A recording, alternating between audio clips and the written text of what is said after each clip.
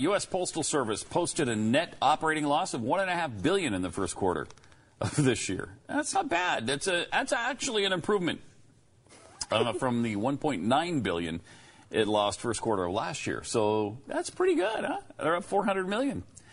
USPS has been bleeding money for years, in part because of lower mail volumes, but also because of the huge benefit cost for its retired workers. Which do you think is a bigger deal? The lack of mail or the retired worker I'm going to say it's 50-50. Are you? Exact split. The exact same amount for the retirement plan and for the mail. Really? Yeah. Oh, yeah. Because, I mean, you know what? Let me change that. You're right. It's almost all mail. And no, the retirement plan, that's a money maker for the post office. I think that's probably closer to being accurate. We happen to have the actual numbers, though. We happen to. USPS says controllable income, which is a measure of net income that ignores benefits and funding and other factors, is out of control. Actually rose $52 million to $313 million. This is the key one, though. USPS said that without the requirement to pre-fund retiree health benefits, so they didn't have to do all these crazy union benefits that they have. Right. The net loss would have been $44 million, not $1.5 billion. So almost exclusively, this is a union problem. That kind of says that what you guessed was completely inaccurate. Yes, I was wrong on that one. Weird. I apologize. I mean, come on. So weird. These things are. It's such a strange idea too. Like, and it's kind of a thing from the past where people got these pensions and all these benefits where you get paid large amounts of money to not work.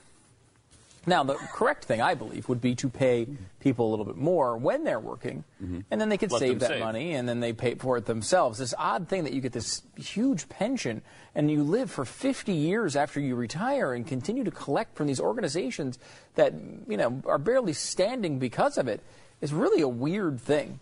And it comes from largely collective bargaining, where, you know, you're able to go in there and demand these big things, and at the time it seems like a good idea, and it winds up being a horrible investment. It's the fault of the companies usually, but when you talk about places that are owned by the United States government, and like the post office essentially appear in the Constitution, it's even more of an issue. Yeah, it's almost inconceivable as to, and it permeates so many government agencies. USPS is just one of a bunch where this is the case. And it's not just government agencies. It's almost everywhere where you have a powerful union involved, where they've negotiated these massive pension plans for people. And it's nice if you work there for 30 years to retire and then have money to count on the rest of your life. But we've become accustomed to that. So while it might be a weird concept, or it should be a weird concept, it really isn't to us. Now we just expect it. Well, we did at one time. I think it's largely gone now. I mean, it was something. Yeah. I mean, you know, still police officers get it. There are some professions that still offer it, but I mean, the average person is not getting a pension guaranteed anymore. I mean, you know, the better thing to do is to pay somebody what they're worth up front. What is it doing to you as an individual worker? It's saying to you, we don't trust you with your own retirement. What we'll do is we'll take money from you, we'll keep a bunch of money all this time, and then in the end we'll give you money and we'll leak it out to you bit by bit because we don't trust you to plan for yourself.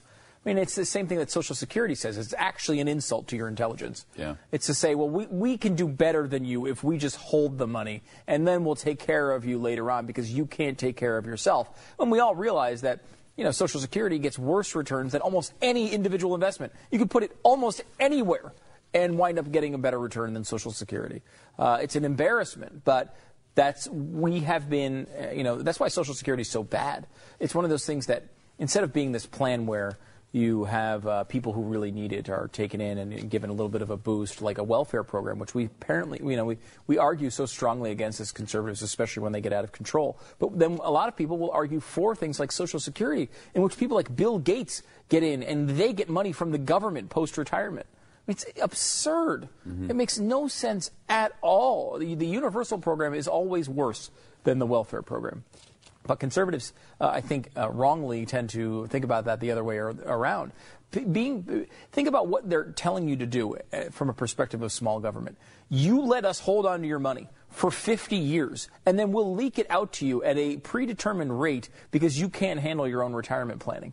I mean, it's the most... Why the hell is the government involved in that? If you have a person who works at a job and has bad health throughout their lives and can't save and can't put money away and gets to the end of their lives and have no money, it's more sensible to just take care of that person through a welfare program than it is to just give everyone welfare. Everyone gets money. Everyone gets money. And by the way, a lot more than you put into it in almost every circumstance.